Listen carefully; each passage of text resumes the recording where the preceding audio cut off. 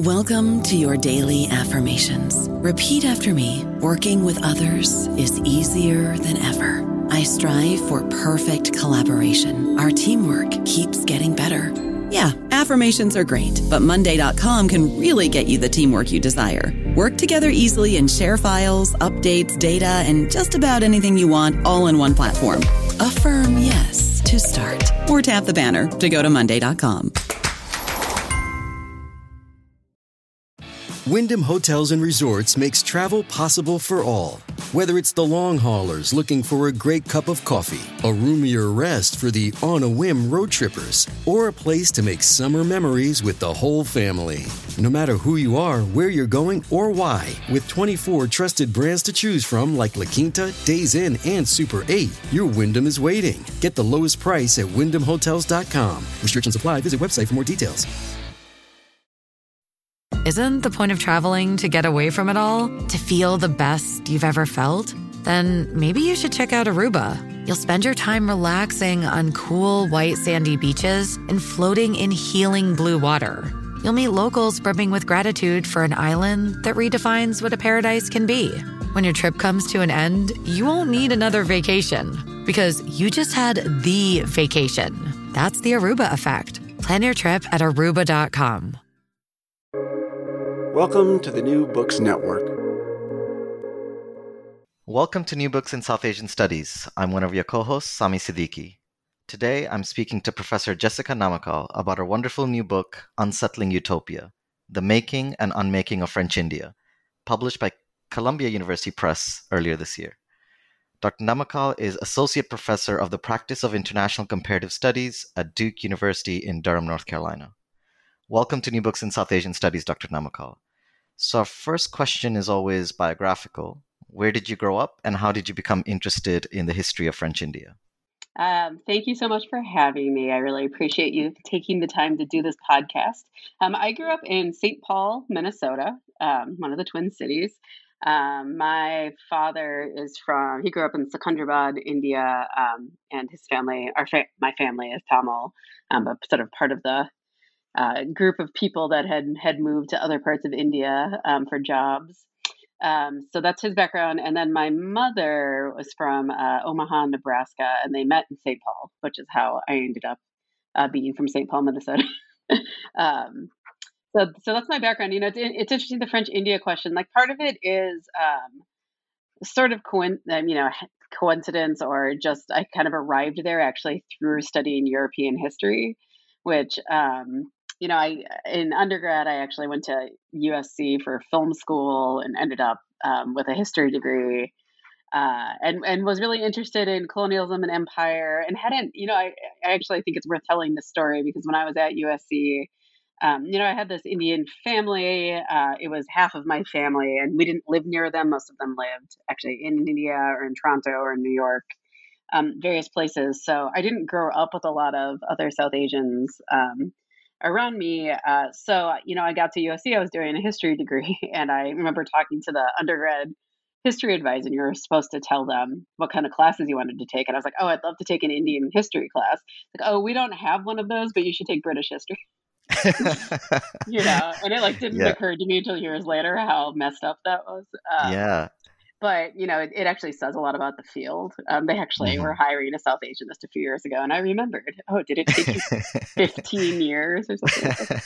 But, it makes a lot of sense when you actually think about how the field was formed. And in some way, there's some honesty to that, right? Especially if you're working on this period that you're coming at it through European records a lot of the time. So, of course, being versed in the history of the French Empire and the British Empire and the Portuguese Empire, right, makes a lot of sense for trying to understand what was going on in this time period. So to some extent, it came through that. I went to University of Minnesota for my PhD and ended up working with someone who's a French historian of the empire, Patricia Lorsan, who works on Algeria and other parts of the empire. Actually has a book on Kenya. So actually, she sort of said, nobody's really worked on French India, and you already have this interest in South Asian history.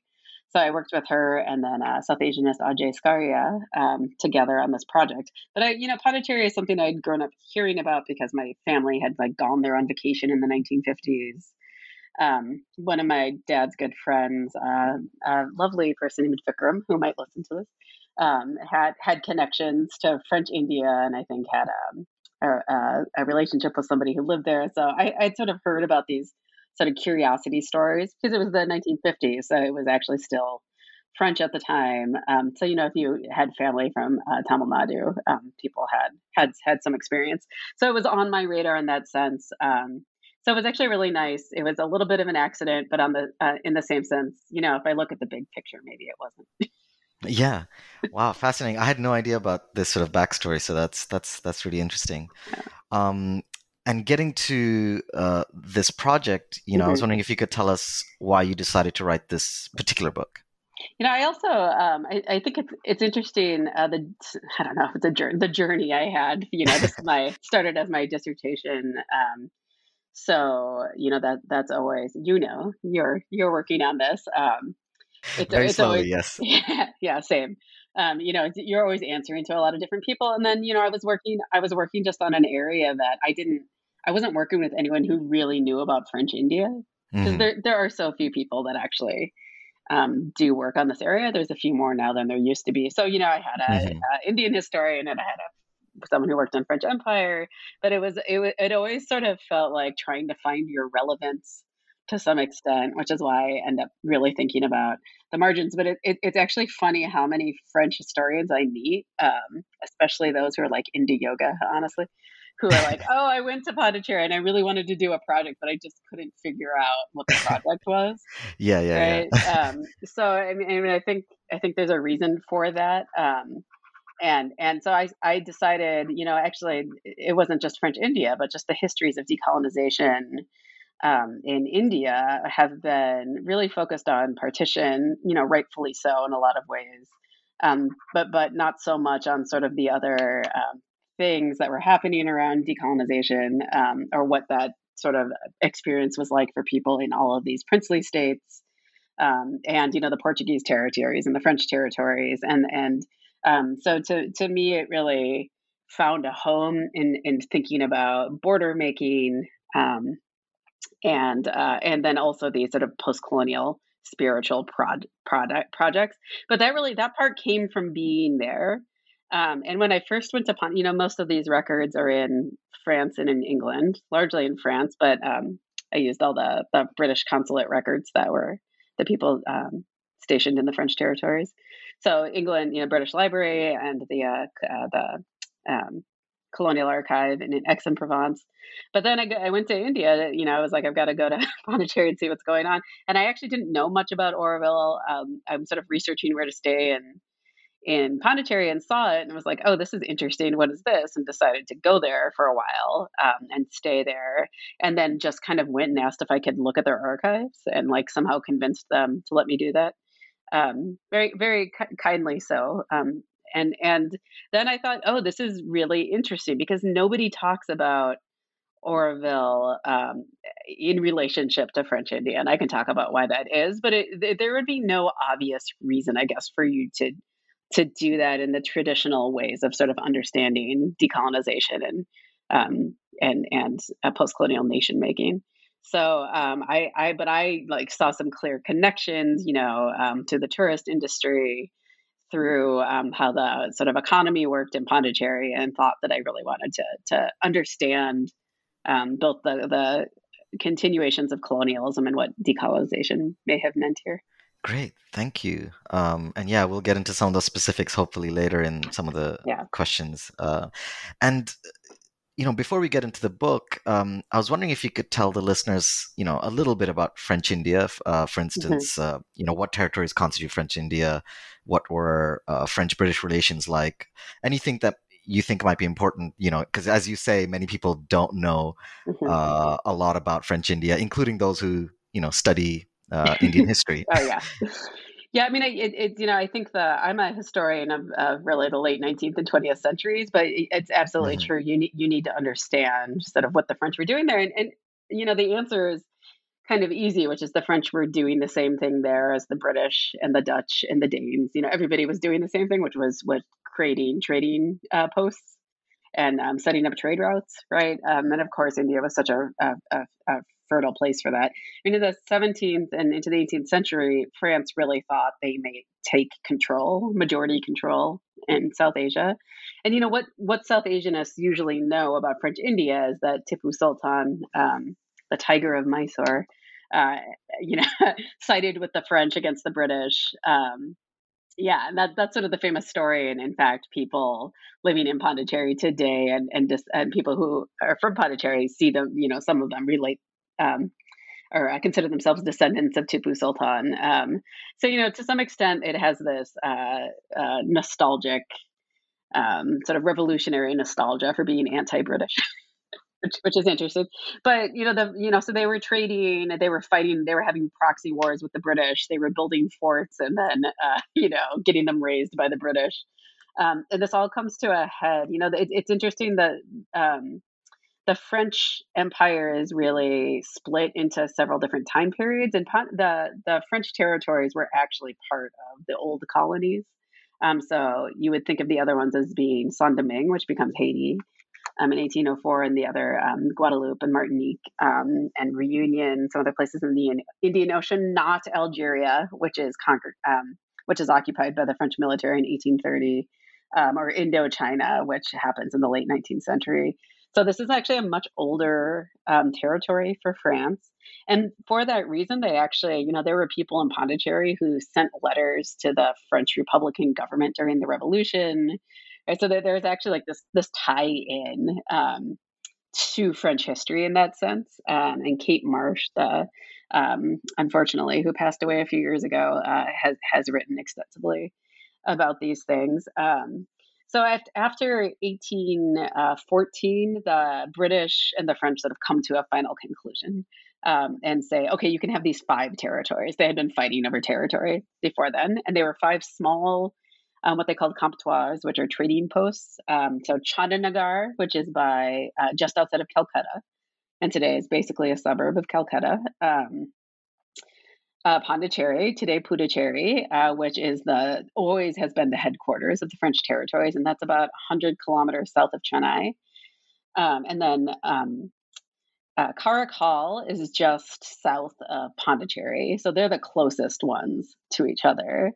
Mahe is over in Kerala, and then Yanam is up in Andhra Pradesh. So, and in addition to those were the 5 administrative territories that actually had some land. And then in addition to that, there were actually these little warehouse areas where it's actually sort of like a special economic zone, honestly. Yeah, where it would just be a French-owned warehouse, and the French had sort of legal jurisdiction over that space. So the British are, throughout the 19th century, this is, it's often described in the British records as a headache.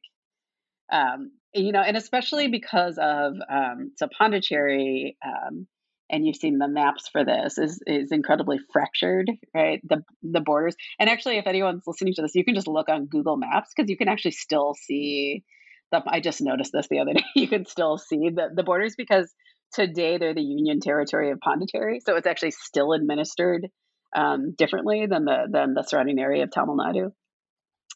Yeah, you can actually see it today, but they're split up into these communes. So really, what you have is all these French enclaves that are enveloped by British India, and after 1947, they're surrounded by India. They're a French Indian enclave within India. So French-British relations, a lot of it is about these proxy wars. It's not happening on the ground until the late 19th, but really the early 20th century, when you start to have anti-colonial revolutionaries. And the big name is Sri Aurobindo here. But there are lots of Tamil revolutionaries and some others who also sought refuge in Pondicherry and in Chandanagar. So it wasn't until that started happening when it seemed like, oh, the French are harboring anti-colonialists. So then the British got really concerned.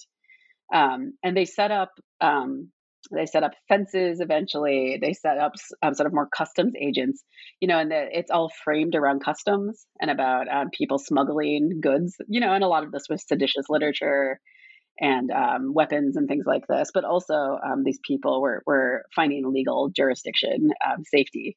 That sentence wasn't right, but in the French Indian territories. So that made the French-British relations much more prickly.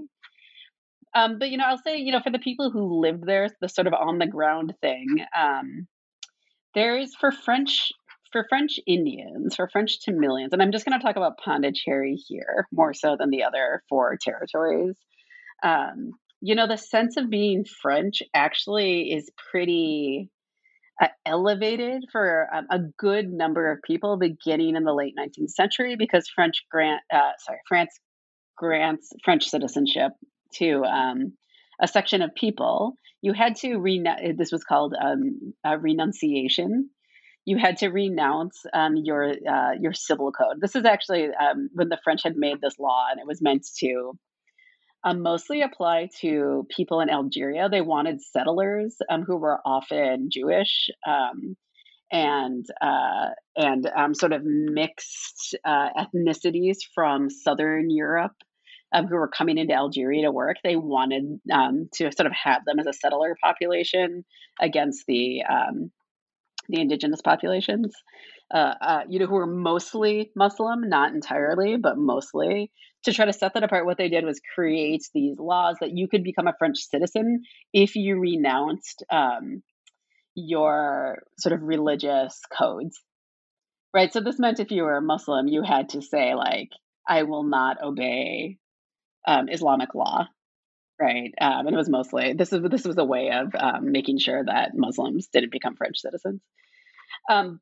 But what this meant in French India is that a lot of people who had actually, this was not just in French India, this is widespread in India, people who are of lower caste or outcasted, saw either conversion to Christianity, which happens to Catholicism in French India, but to Christianity throughout India, and or the taking on this French citizenship as a way out of a caste hierarchy. So you actually get a lot of populations who become French, and that becomes a major part of their identity, right? And even though there is quite a bit of caste prejudice that keeps replicating in Pondicherry, they certainly were not free of it at all. And the churches would be set up where there'd be like a they didn't use the word Dalit, but they had a place for the lesser castes in the back. It was still segregated because the Brahmins were still doing that. But there became this real tradition of having a French identity in there for French citizens. So people learned French. Sometimes that meant they got to go to French schools. They were educated in the church, maybe sometimes, right? So you get that much more than you get a sense of British identity, right? Especially in Tamil Nadu, which doesn't have, it's not Delhi, it's not Calcutta, it's not Bombay, right? It's not these places that have these not huge, but significant British populations, right? Nobody in British India is none of the British are trying to assimilate Indians in that sense. So you do get a sense, and this really comes down under the time of decolonization, you really get a sense that people that are French Indian feel much more connected to France than British Indians felt to England. Yeah. Thank you. No, that really helps. And, I mean, thank you for laying that out, because I'm pretty sure most listeners will not know a lot about this history. So this is fascinating, and they can read obviously much more about it in your book. Maybe I should. I'm sorry to interrupt. I guess I should say one of the things to set out though is that as the timeline, right? So the French were there early, and then they leave late, right? I think this is if the French agree to leave in 1954, which is when they after they have lost Indochina. At Dien Bien Phu, and when they're defeated there, and then they don't ratify it. They don't fully agree to it until they lose Algeria in 1962. So actually, the administration goes more towards the Indian Union after 54, and in 56, that's kind of a turning point. But it hasn't fully been agreed to until 1962. So 1947 until 1962 is a pretty long period of time from when India becomes independent to when French India actually joins the Indian Union. So yeah, I'm glad you said that, because one of the things one of the many things you're trying to do with this book is to talk about the messiness of decolonization, right? So it doesn't fit one sort of simple narrative. There's a lot different things are happening in different times, and that includes India, and French India is one of those examples. So perhaps you could begin the discussion of the book itself by you breaking down the title and subtitle of the book. I hope that's not too boring of a question, but I really liked your title, so I thought that would be a good place to start. So the title again for the listeners is Unsettling Utopia, and the subtitle is The Making and Unmaking of French India. Yeah, so the Unsettling Utopia comes from thinking about both the sort of utopian projects of Orwell and of France, right? That France really projects itself onto its colonized people as a utopia, and that there's some real unevenness to how that plays out, but also to how it's even presented. But I think we all actually, or anyone who's sort of been schooled in some sort of Western educational system, has been taught about the utopian ideals of French republicanism, right? Even if it is just like the foundation of modernity is the French Revolution, right? So this is again, people in French India, in some sense, participated in the French Revolution, right? So this idea that there's these utopias that can be achieved, sort of Orwell coming back into India shows just how impractical that is in a lot of ways, or how colonial it is. So that's what the unsettling part is gesturing towards, wanting to do a history of decolonization in a space that isn't talked about as a settler colony. And I like to say again, India is not a settler colony. I'm not claiming that it is, but there are issues, and I'm drawing on the work of indigenous scholars and people in settler colonial studies, that centering the question of land remains incredibly important. So that's what the unsettling is about, both sort of an epistemological unsettling and also unsettling in the sense that there are people appropriating land in the mode of settler colonialism.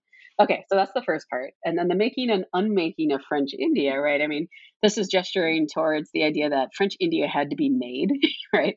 And again, I'm really interested in borders and territories and how those are created and legal codes that sort of bring them into existence. But then also in how people on the ground also, I'm interested in the intersection of really material consequences along with ideology. So the making is really what made French India, and then French India doesn't exist anymore technically, but in practical material terms, it really does in some sense, right? Partly because the tourist industry has really depends on this idea of a French India in Pondicherry, from people just from India being curious, right? I think I call this like a feel-good colonialism. It's like you could go and, feel really bad at Amritsar or something like this, but you can also, you go and go, oh, like, this is so quaint and interesting. And aren't the French great? And they didn't there weren't like the horrible atrocities of partition didn't happen here, et cetera, et cetera. So, what that does is papers over what has really happened. But it's also, I think it's more serious than that, because it also has continued to engage these modes of French colonialism into the contemporary period. So, it's sort of a, French India is unmade to some extent by French Indians moving to France. And then, not sort of being as engaged in French India in the same way, but also it's perpetuated in some other ways. So anyway, that's what the making and unmaking is about. Great. And I think you've basically answered my next question, I think, which was, but you can add to it briefly if you think that's worth it. I was just going to ask you why you decided to structure the book the way you did, which was in two parts, making and unmaking, as you've already described, and how the narrative of the book unfolds. But I think you've mostly covered that question, but you can add something to it if you think well, it would I be guess helpful. I'll say, the first half of the book is really about the experience of colonialism in French India. Mm-hmm. So it's really devoted to the making of the borders, to understanding how people were affected by these borders, how Pondicherry became this anti-colonial refuge, what that meant for the city, and then also in there how the Sri Aurobindo Ashram sort of became the center of attention, I'll say, in Pondicherry. And again, the reason I do this is I have yet to see somebody write a book about the history of this time period in Pondicherry where they bring together, I've never seen anyone engage Oroville in this actually, but to talk about sort of the political role that the ashram played, because it was actually quite significant. And I get a lot of pushback by people who are part of the ashram on this, but I'm happy to talk about that. But so that's the first part. And the second part is the unmaking is actually devoted to French Indians moving to France. In one chapter, and then the establishment of Oroville in 1968, to sort of say this is like in some ways an unraveling, but in another way kind of a reimagining and rebuilding in a different way.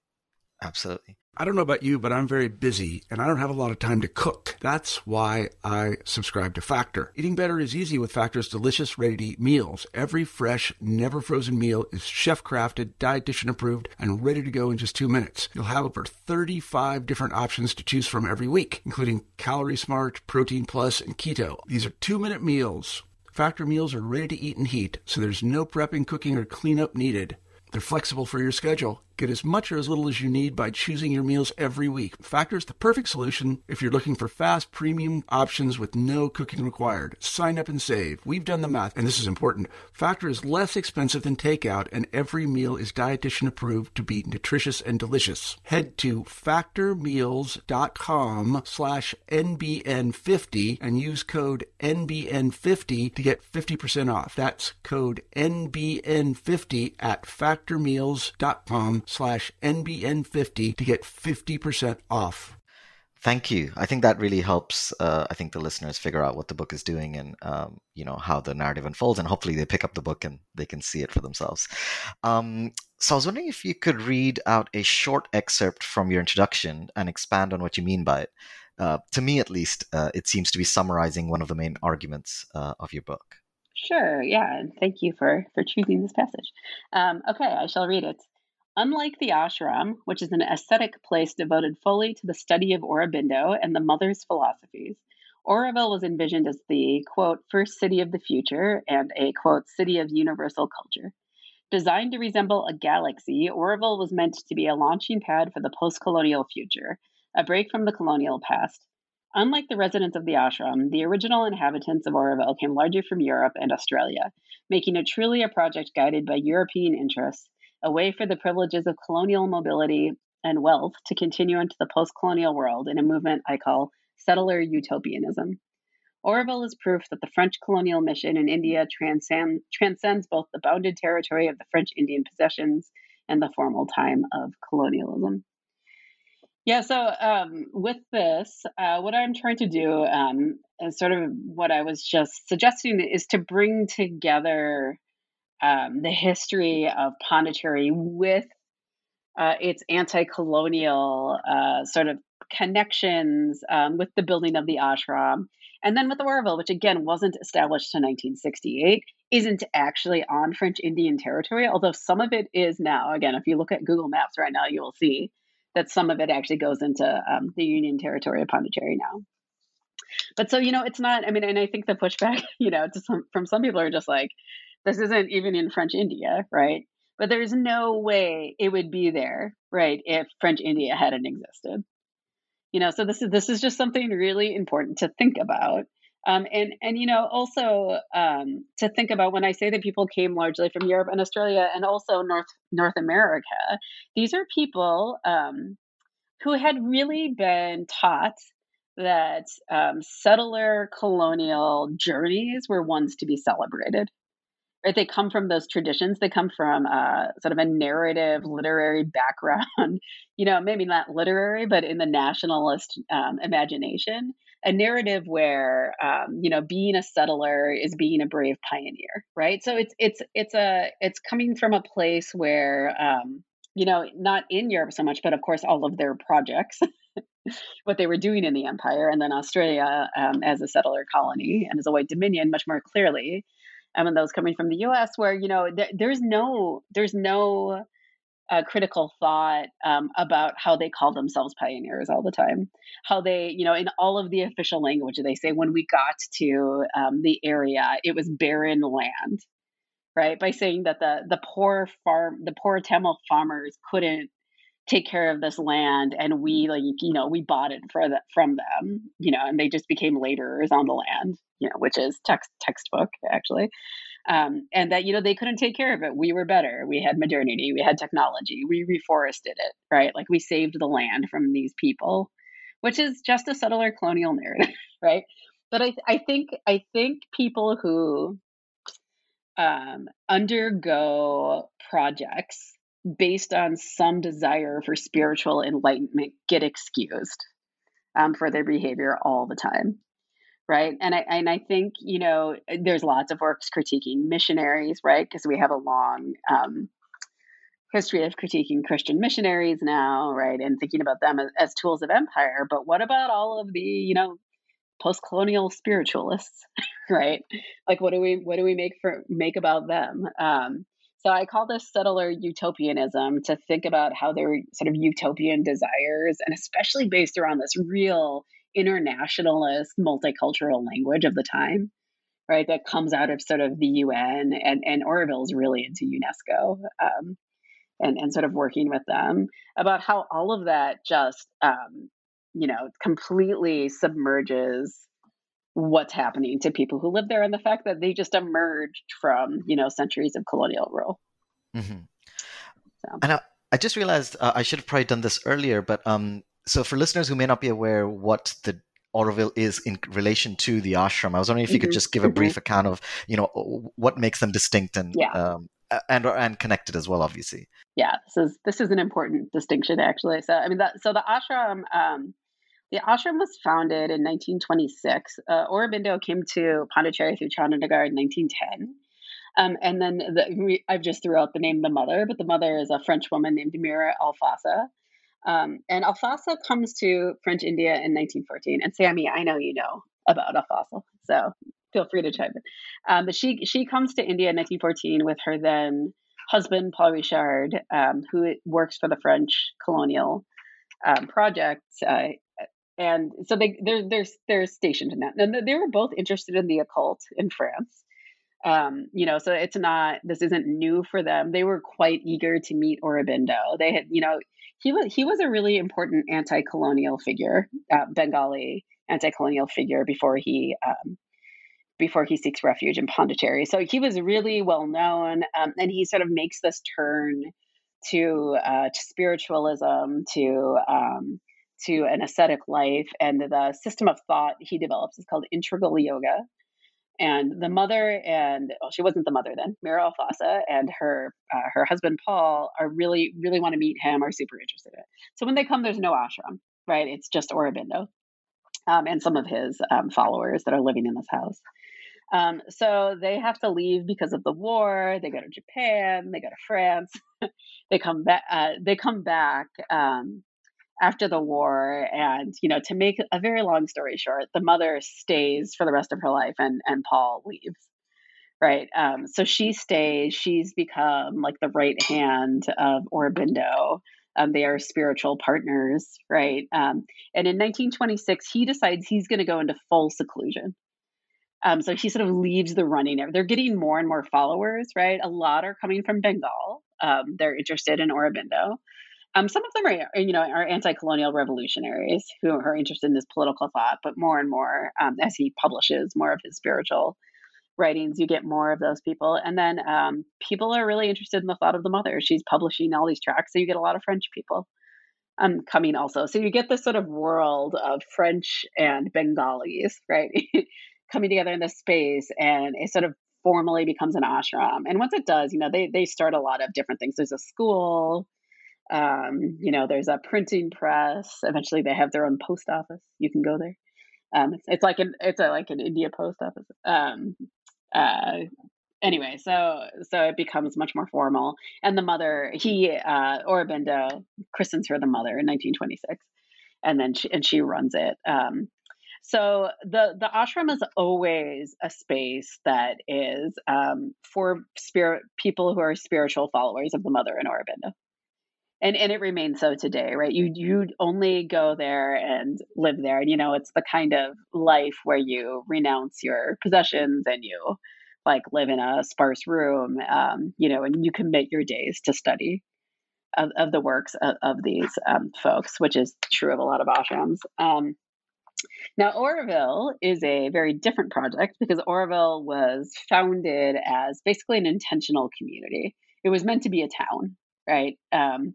So, it was always meant to have lots of different industries. They saw it from the beginning as this multicultural town. They said in the beginning they wanted 50,000 people to live there, and it's never gotten above 3,000. I think is the number, maybe a little bit above 3,000. And this is related to land actually, but they had these grand visions, right? And they were envisioning, sort of those late 1960s visions of what a future world would look like, with monorails, those kinds of futurist visions that were really common at the time.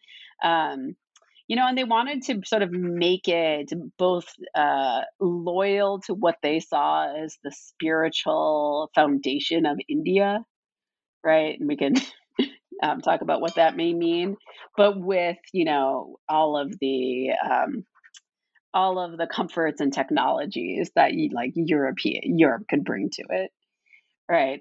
So it was never, you don't have to. You're expected to sort of respect the mother and Aurobindo there, but you didn't have to spend your days in study of their thought, right? You could go because you were interested in these other sort of ideals, and those sort of evolve over time. So it's much like, in some ways, a lot of the communes and intentional communities built during this time period. Some people like to point out that it's lasted, right? Because most of these folded, whether they were a Jonestown, which ends in tragedy, or, a lot of the California communes, which just, didn't have the power to keep on. And there's reasons they've been successful, and maybe I can talk about that later. But after 1980, I won't get into this too much, but there was actually a very big split between the ashram and Auroville. So there's not always a lot of happy thought about one or the other between them. I think the ashram people saw Aurovillians as pretty silly. They weren't serious. They were just, there to party and have a good time. The mother always said she didn't like hippies. She was like, Auroville's not a place to come and do drugs and drink. And there's actually, you're not supposed to do drugs or drink there, but I guarantee you that happens. But you can't. There's no beer for sale in any of those stores or anything like that. But she was very clear. We don't want homeless hippies here. This is not what this is about. So those people, plenty of those people come, of course, by homeless. We're talking about people from Europe who have decided not to have jobs and things like that. But anyway, I've gone on at length about that. No, that's perfect. Thank you. I think that's really helpful. And I should have sort of made that clear earlier with a question. So thank you. And your book also has some great stuff about how the gender dynamics of Aurobindo and the mother, and all sorts of other stuff that listeners will can read if they get the book. Okay, so my next question, I think you've addressed this a little bit already, but I think it might give you an opportunity to expand on it. So you make the point several times that while India was not a settler colony, it was the site of various colonial settlements. This included spiritual settlements like Auroville, as you've described earlier, settlements that, quote, worked/works to disavow the culture, language, and lives of local populations while simultaneously making claims to belong to the land. In and near Pondicherry, the Aurobindo Ashram and Auroville serve as examples of how liberal discourse rooted in multiculturalism, spirituality, equality, and utopianism has displaced local Tamil populations from land and history, time and space, end quote. I was wondering if you could expand on this point and tell us the significance of these settlements to the history of colonial and post-colonial India. Yeah, I mean, I think there's work to be done here on what happens in other areas. Of course, a lot of the ashrams that became really famous, like the one the Beatles went to, right, in Rishikesh. There's probably a lot to say about these kinds of connections. And actually, the Rajneeshis who start in North India and end up in Oregon have sort of similar origin stories in some way. And actually, these people are all sort of connected, these gurus. So that's one thing. And I guess I can't, I think there's interesting links there, but I haven't done the work to do that. And to see what they are. And I'd love to know. That's a little bit of what my next project deals with. But, I'll maybe to clarify this or to give it a little more context, why I think this is so important to understanding what has happened in French India is that, to some extent, the ashram and Auroville are really what bring attention to this part of India, right? Again, there are a lot of, especially Indian tourists who go to Pondicherry because it's on the beach, especially if you live in Chennai, right?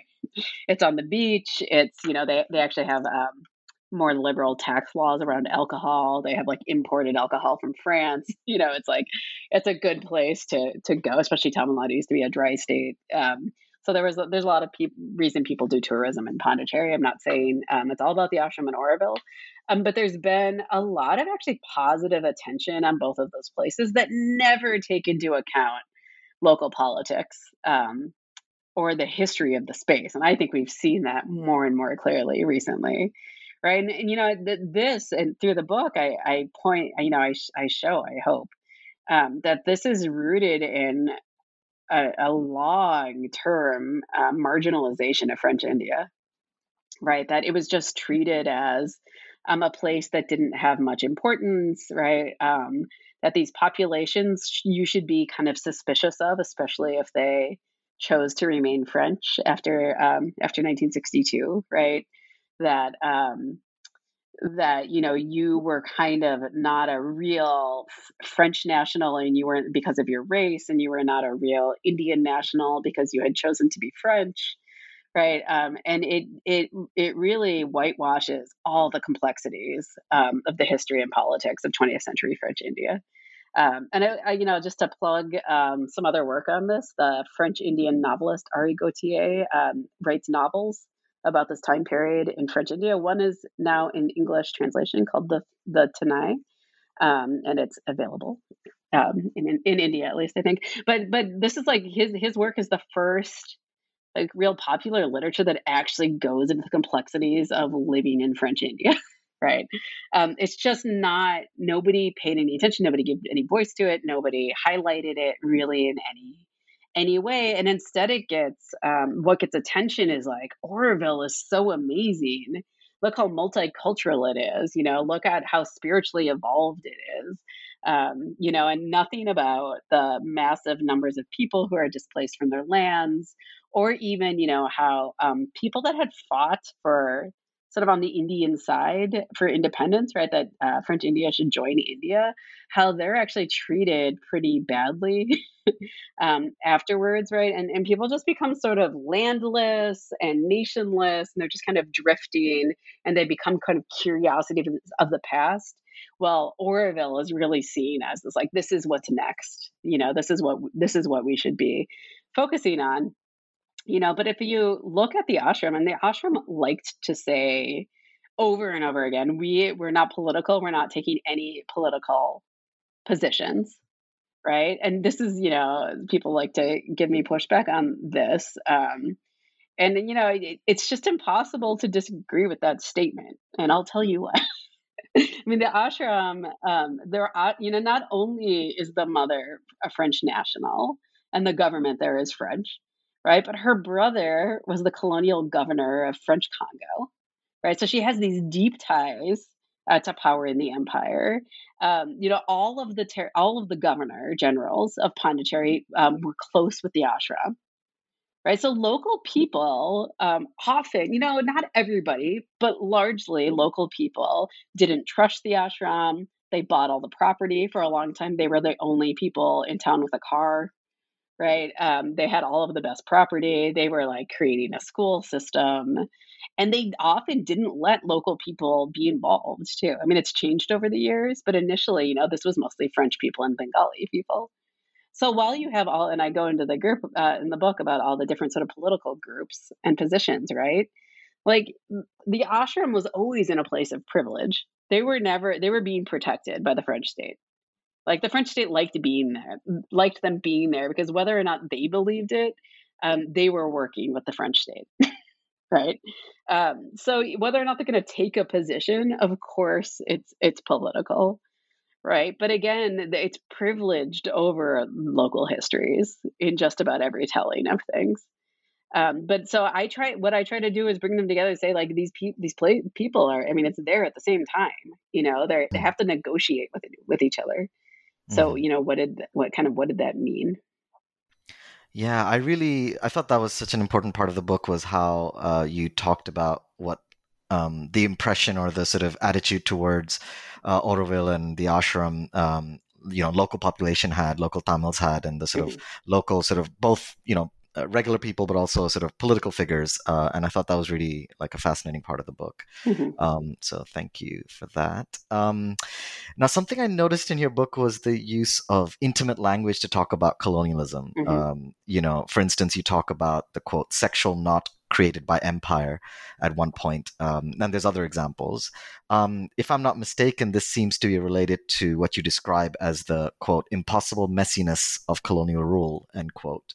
I was wondering if you could discuss what you mean by this and, why you decided to use the language of intimacy to talk about the messiness of colonialism. Yeah, I mean, I think this is at the root of why it's so hard to decolonize in a lot of senses, right? And it's because, especially in places in India where you have, or maybe not in India, but in French India, where you had a pretty small population of Europeans there, right? And mostly sort of local people, but you get even more sort of I don't love the term interracial mixing actually, but I'm going to use it, I guess. You have interracial couples and things like this. What do you do after empire ends, right? And the reason I say this, and I think I thought about this to a certain extent in the wider context of India, is that the sort of nativism that comes out of the independence movements really works to disaggregate any sort of mixed community. Right. So, the Anglo-Indians are like a political group. They have they're part of the quotas, right? They have their own have their own position in Indian politics, but that becomes really codified as an identity. And there's a lot of other mixing that's going on that's not Anglo-Indian. Right. So, Anglo-Indians are all, historically very conservative, politically, sort of all these other things. But they get sort of placed in this category, and you go, okay, there you go. You got the Anglo-Indians, and everyone else is sort of an Indian, right? Except, of course, anyway, partition. But anyway, that's neither here nor there. So, Frantz Fanon, the theorist and writer, the French theorist and writer, Martinician theorist and writer, says in The Wretched of the Earth that the colonial world is a bifurcated world, right? That the colonial world, in order to recreate its institutions, relies on binaries, that you need to have clear-cut categories to be able to put people into them. And this is incredibly true, we know, through the works on enumeration and the census and all of what we know about British India, right? Right, that it is really important for colonial rule in order to identify people, right? But the minute you start looking at sexuality, everything gets really mixed up, right? It's messy because families are messy, right? So if you like move your attention away from, and the heteronormative nuclear family is not an Indian idea. It's not a South Asian idea. It's a Western idea. So that even if we're just talking about blended families, right, other ways that people, lived with large families and big houses and all kinds of different ways of living in India that, this is impossible messiness of colonial rule is it's really hard to just untie that when, some diplomatic process says, okay, you're not French anymore, right? And I think you see this especially in French India because this question of race and nation and citizenship is really, really confusing to the French when they see all of these French Indians. Right. Or, the French Indians who have spent, at least 2 or 3 generations really identifying as French and then moving to France and being like, oh, nobody thinks I'm French. Right. They keep saying, what are you doing here? Right. So it's like, oh, French equals white. I actually didn't know that because there's not this. So, but it has to do with reproduction and it has to do with race. Right. And it has to do with ethnicity. So all of this, I think, centers on sex and reproduction in a lot of ways, and so it's important to sort of understand that through family and intimacy. Great, thank you. That's super helpful. And I think you've answered my next question on decolonization through this and various other answers. So I'll skip that one and go to the next question. So going back to French colonial rule in India specifically. I was wondering if you could talk about how French rule in India was and is seen in France and India. You describe a Francophilia among both Indian revolutionaries like Madame Kama or Indian nationalist leaders like Nehru and Gandhi, and even today the images that you've already described. So I was wondering if you could just briefly tell us how French rule in India is seen in India as well as France today. Yeah. So I think in India, today again, I think it's largely around this sort of feel good tourism, colonialism. It's the colonialism we don't, because even Goa, I think people feel a little worse about. I mean, again, everyone wants to go to Goa. It's got the beaches. But Portuguese, the Portuguese rule in India did not come to sort of the gentle end that France claims it did. And it was because Portugal was under a dictatorship. India had to send in the army, the military, to end that. So France is really, Indian government at the time worked really hard to negotiate with France to the detriment of people who lived in French India, I argue. But early, and this is why I talk about Nehru and Gandhi. Gandhi issues like a pamphlet in Tamil in 1947. Actually, I have it on my wall, so I have the date. The 11th. It's the 18th of November, 1947. He issues the statement that basically says, "Don't worry, French Indians." I'm paraphrasing, of course. Don't worry. We're negotiating. We're going to take care of this with the French. Just be patient. But earlier, before 1947, Gandhi had gone to Pondicherry, sort of on his tours, anti-colonial tours, and said, you here in French India are being ruled by a much better power. That power, they always invoke the French Revolution.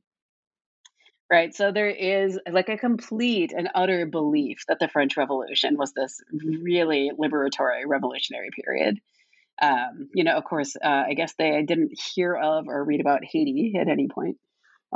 If we think about it and back, but it really, France really capitalized on this. They knew it. Like in the diplomatic reports I read, after 1947, they would say, we don't have to hurry up here because, India likes us. India wants to negotiate with us. India understands how good we are, right? And they needed India. Think about how great it is for France to be able to be like the partner with post-colonial India, because India has an anti-British, basis to their independence, to their nationalism. So how great for France, one of England's greatest close rivals, to say, oh, we're gonna now sort of take over in diplomatic relations with India. So that was really important to them. In France, and there I talk about, people in France, and again, I mentioned Kate Marsh earlier, but her work really gets into this. People in France have a real attachment to India in terms of mostly Hindu, quote unquote Hindu culture, and movies and all of that stuff. So it's like pretty Orientalist. But it means that when Indians are in France, people are like pretty interested in them. Right. It's not the sort of race. Well, it probably was. I mean, it definitely was for some people, but it's not what Fanon describes in, say, Black Skin, White Masks. Right. It's certainly not the Black experience in France. Right. That people are like, India is unique. It has this ancient culture. Again, it's sort of all the Orientalist trappings that I think we're used to. Mm-hmm. Great. Thank you. And I think this might be related, but, I'll let you, tell us if it is or not. But you describe or you introduced this concept, anti-colonial colonialism, which I really liked. I was wondering if you could just tell the listeners what you mean by this and how the mother and Oroville fit into this idea. Yes. Colonialism is in the eye of the beholder. I was actually, this morning, I was teaching Woodrow Wilson's 14 Points in my decolonization class. And, in that, I'm making this connection because in that, he ends, Woodrow Wilson, the American president, writes this at the end of World War I. And at the end of it, he says, like, Americans find imperialism really distasteful. We all need to stand against the imperialists. And it's like, who do you think you are? Right? It's really amazing. So, I mean, it's not actually that unique of a phenomena. This is exactly where some of these humanitarian liberalism, which I think explains Oroville pretty well, actually comes into things. So, the mother, she goes and she becomes the number one, like at the side of Sri Aurobindo, a noted anti-colonial revolutionary. Right? Of course, they were for the independence of India, but don't ask them about French India. Right? I mean, neither of them were ever advocating to keep French India French, but they sort of wouldn't comment on it. And they were like, the states will work it out. And she said over and over again, I'm like proud to be French. French culture is amazing. I'm going to keep speaking French. Right? So this is, she can claim to be anti-colonial, but she's also engaging in colonial practices. Right, of sort of negotiating with these governments, of sort of reproducing certain institutions. And if you were anti-French Indian colonialism, you couldn't say the mother was your comrade. So, and I think, I don't know, I haven't asked people on an individual level in Oroville, but, you get the sense that people really thought they were engaging in an anti-colonial sort of project by going to live in India, right? Like, I'm not going to sit here on my throne in France and live like this first world life. I'm going to like go work to make the world better by going to India. And we know how that works out in other development projects, but similar. Yeah, I feel like that, that concept is, as you say, can be used in other contexts as well, which is why I thought it was so helpful that it wasn't just about France, but something that you could think with or use in other contexts, whether it relates to the US or Japan or any other sort of empire. So, you've talked about how, Oroville and French India was, French India was understood or is understood in France. You also, I think in chapter 5, you begin with the description of a French documentary in Pondicherry, I think, and that goes to Oroville. And I don't know I can't remember if it was in the book, but it definitely one of the book talks you gave, you talk about a Netflix documentary that just came out. So I was wondering if you could just talk about how Oroville is discussed in the media, both Francophone, Anglo. I'm not sure if there's any Indian documentaries that you've looked at as well, but I was wondering if you could talk about how they talk about Oroville versus how the reality on the ground looks like. Yeah, I mean, this is a big question now. So the BuzzFeed documentary was actually BuzzFeed India. So that actually is and it was by a journalist from Bombay, and I'm looking in here to try to remember her name, but that came out maybe in 2018, 2019, something like that. And it was actually, I'm sorry, I should have prepped this, but It was called Finding Utopia or something like that. It had Utopia in the title. And when it came out, I was sort of blown away because she goes in and she says, I'm a little suspicious of this. Is this a cult? Right? Is this just a bunch of Orientalist white people? And she sort of leaves being like, no, this is amazing. This is what India should be doing. And that's actually the part that really floored me. And again, my historical research only really goes through the death of the mother in the early 1970s. So I haven't done, like archival research or ethnography on more current time. So I can't make really qualitative sort of statements about this. But I can tell you that Oroville, is successful because it is a closed community with a lot of wealth. And a lot of that wealth is coming from other parts of India, from wealthier cities. So you have a lot of people from Delhi and Calcutta and Bombay coming to start these like garment, these fashion houses. They start basically various cottage industries, and they employ all the local people. Right. So, why does India have climate change issues? Why does India have, sewage issues? Why aren't there enough toilets for people? All of these questions. Well, it's like, I don't know if the answer is Oroville, right? Which dispossessed everybody from their land and now uses them as laborers, right? So, I mean, it's interesting because people she interviewed in that documentary, like there were people who had come, I think, from Australia. Yeah. Did you see it? Yeah. Talking about the machete fight with some locals when they first came, and she just does not question it at all. And he says, "Yeah, we were racist. We were racist." And like, okay, so what they're describing is exactly what Oroville sort of wants, which is to be seen as this. The way I like to think about it, and I think makes the most sense from its origin point in 1968, is that Oroville likes to pretend it's not in India unless it's using its claims to the spiritual foundation of India to justify its existence. Right? So their whole thing is like, it doesn't feel like you're in India. Right? It's like, well, that might be a problem, actually. Right? Because turns out you're in India.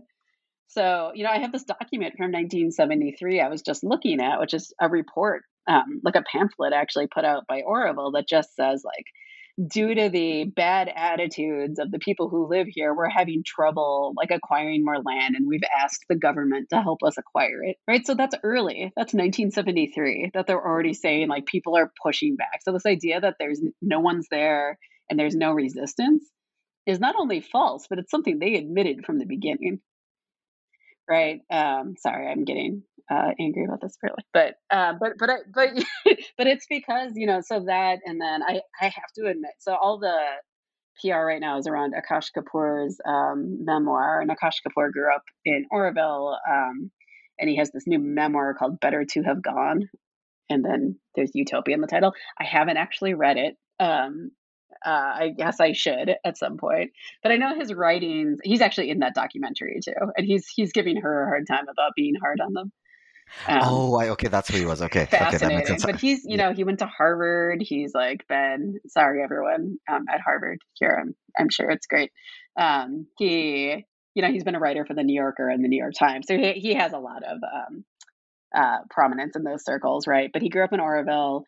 Came to the U.S., did all that stuff, has gone back to live there with his wife, who's also from Oroville. And so that's what the book's about.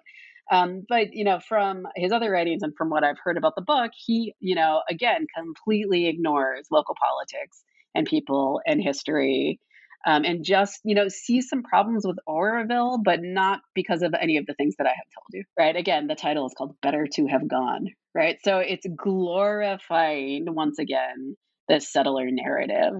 Right, of thinking like, what does it take to create a township devoted to equality? Well, I can guarantee you equality has not been achieved there. Like, you can talk to anyone who lives outside of Oroville and tell you about that. Mm-hmm. Right, like that's not hard to see.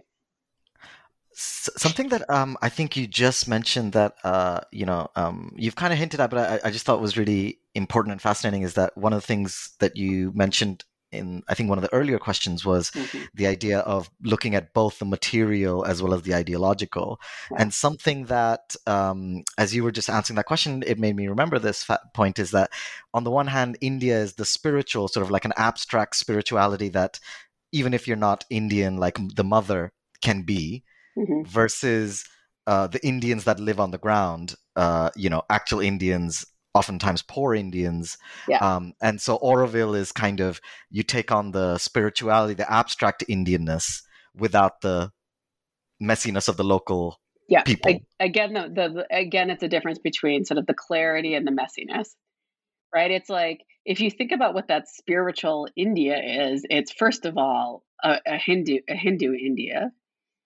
Absolutely. Like, who is the Indian government threatening with not being Indian now? They're threatening Muslims, right? They're threatening the Rohingya.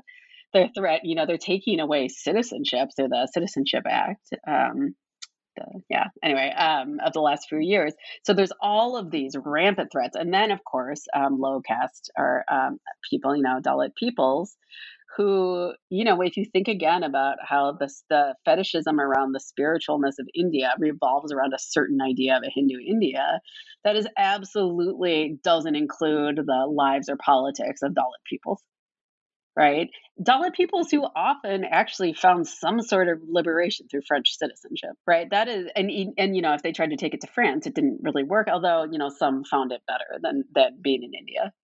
Right. But to erase all of those politics, right, because you feel like you can, commune with the ground in India somehow, that's just, there's a material consequence to people being able to do that while other people are getting their citizenship taken away. Like, this isn't even, we haven't even related this to the politics of Tamil Nadu as being, an area in the South that has also been subject to sort of Hindi language laws. And all kinds of other things. And Sumathi Ramaswamy's work on the Tamil language, Passions of the Tongue, is great on that. But, that like all of these things are going on. And yet, Auroville is sort of this. And the mother always said, like, I'm French, but spiritually I'm Indian. Okay. Like, I'm sure all the Muslims being dispossessed and stripped of their citizenship who have been Indian for, however so long, also feel like they could be Indian. But they're not like some white woman from France. So yeah. Okay. Thank you so much. This is, I feel like I could ask you like 10 more questions, but I will try to limit it so that, it's not, the podcast isn't way too long. Yeah. But I think you've already mentioned some of the interesting sort of feedback or reaction you've had on social media by Aurovillians to your book. So I was wondering if before we end the discussion, if you could talk about what reaction you've gotten. Yeah, I don't even know if it's Auroville. Like, I don't totally know if it's people in Auroville.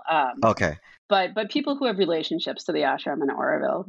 And I did this Brown History podcast recently, and there was some conversation on their Instagram that I spent too much time engaging with, honestly. But the interesting thing about it, I mean, people haven't read the book.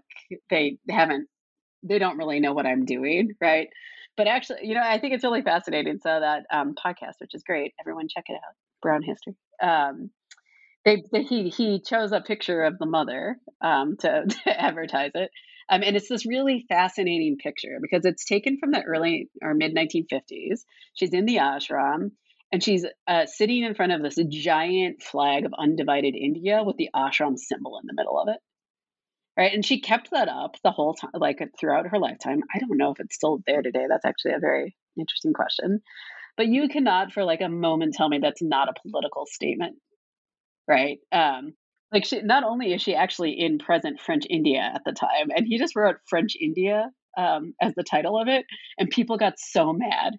They were like, the mother was not a colonialist. How dare you call this French? I'm just like, it is French India, actually, technically. And then, it devolves into people sort of saying, what they do is quote to me the like Auroville their statements that they made when they were formed, right? Like that this land is barren and we're bringing together all these people and it's an international community.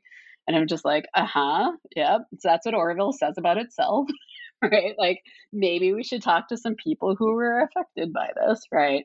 But again, and it's not just, I'm not trying to, and this gets into our messiness question a little bit.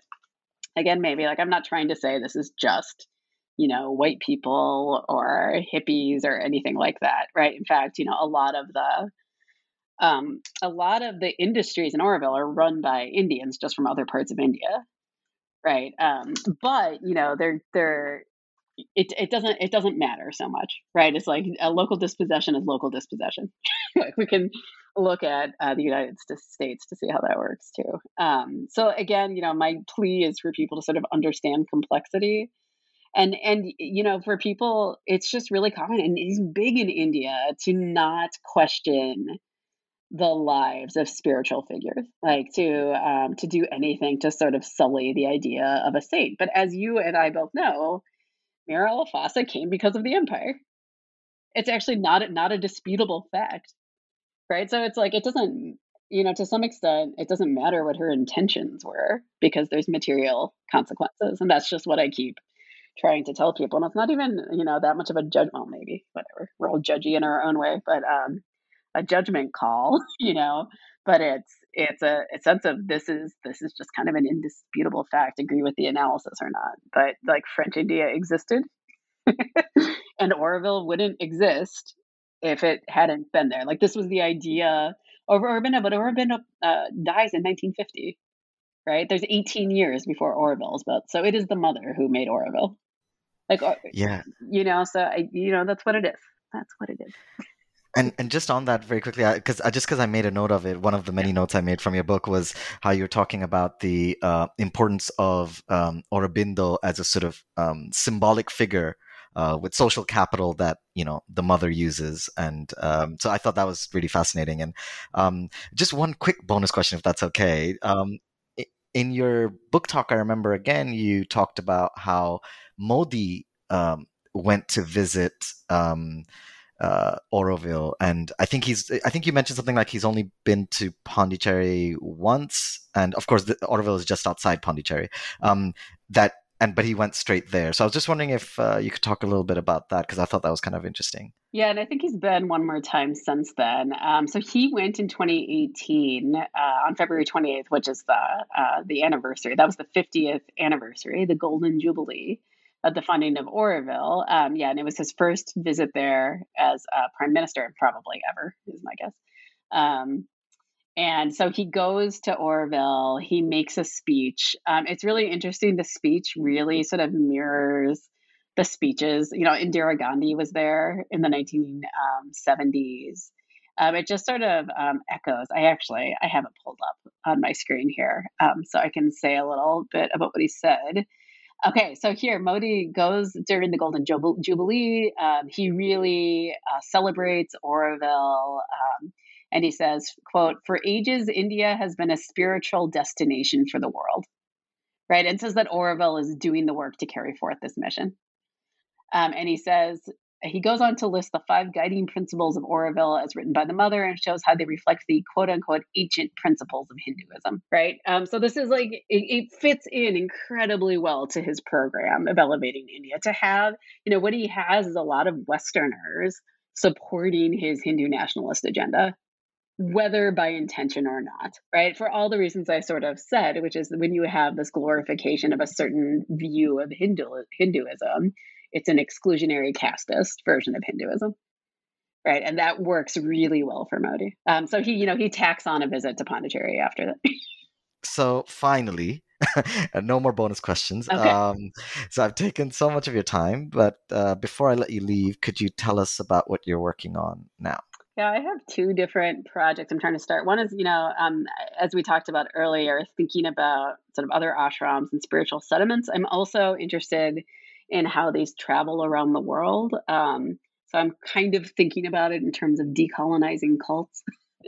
I don't always think cult is the right word, but it's taken up that word, right? In a lot of senses. So I'm also interested in how these spiritual communities are read in different places. So I'm looking. There's a group that was in Queens, Sri Chinmoy. I don't know if you've heard of him before. He has a series of restaurants. He passed away a while ago, but he was actually they use the word inmate at the ashram. I know that sounds weird, but he lived at the Aurobindo ashram. I mean, he actually got kicked out for like being a narcissist around independence, and he goes to Queens and he starts this, cult, more or less. And I think we can call it a cult. And it's really interesting there in Queens. It doesn't involve Indians. It's almost all white people. And there's a lot of interesting things about it. Santana was in it for a while. Yeah, but this one hasn't been looked up very much. But what they do, and this is what interests me, is that he has his followers infiltrate the UN. Right. So they like all get jobs as secretaries at the UN, like office secretaries, not secretaries of the UN. Right. And sort of creates himself as this great figure of peace. Again, it's building on this idea of like Indians being, the magical Indian full of spiritual goodness. But there you can find statues of him globally. That he basically had this propaganda campaign through all of these people he put in the UN. And he used to lead this like yoga day, like once a month in the UN where everybody meditated and did yoga. Anyway, so groups like that try to sort of bring together. And I'm also starting to work on more of to get into the sort of the intimacy and the messiness that I talk about. A look at sort of how women of different backgrounds moved throughout the world using my family as a case study. So sort of a family history. So my grandmother was born in Tanjore, and then my maternal grandmother in Nebraska. So I'm hoping to sort of bring those worlds together somehow. Wow, both those projects sound fascinating. I'd love to read them when they're done. But thank you so much, Jessica. I'm really thankful that you gave us so much of your time. Thank you. And answered my bonus questions that I sneaked in. So thank you so much. Thank you for reading the book. I truly thought no one was ever going to read a book about friendship. So I'm very grateful for the engagement. Yeah, and I really hope loads of people pick up the book, and I'm sure they will because it's really great. Thank you. Well, thank you.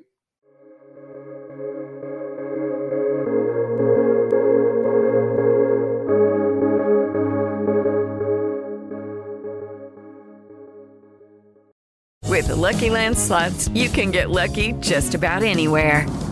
This is your captain speaking. We've got clear runway and the weather's fine, but we're just going to circle up here a while and get lucky. No, nothing like that. It's just these cash prizes add up quick. So I suggest you sit back, keep your tray table upright, and start getting lucky. Play for free at LuckyLandSlots.com. Are you feeling lucky? No purchase necessary. Void where prohibited by law. 18+ terms and conditions apply. See website for details.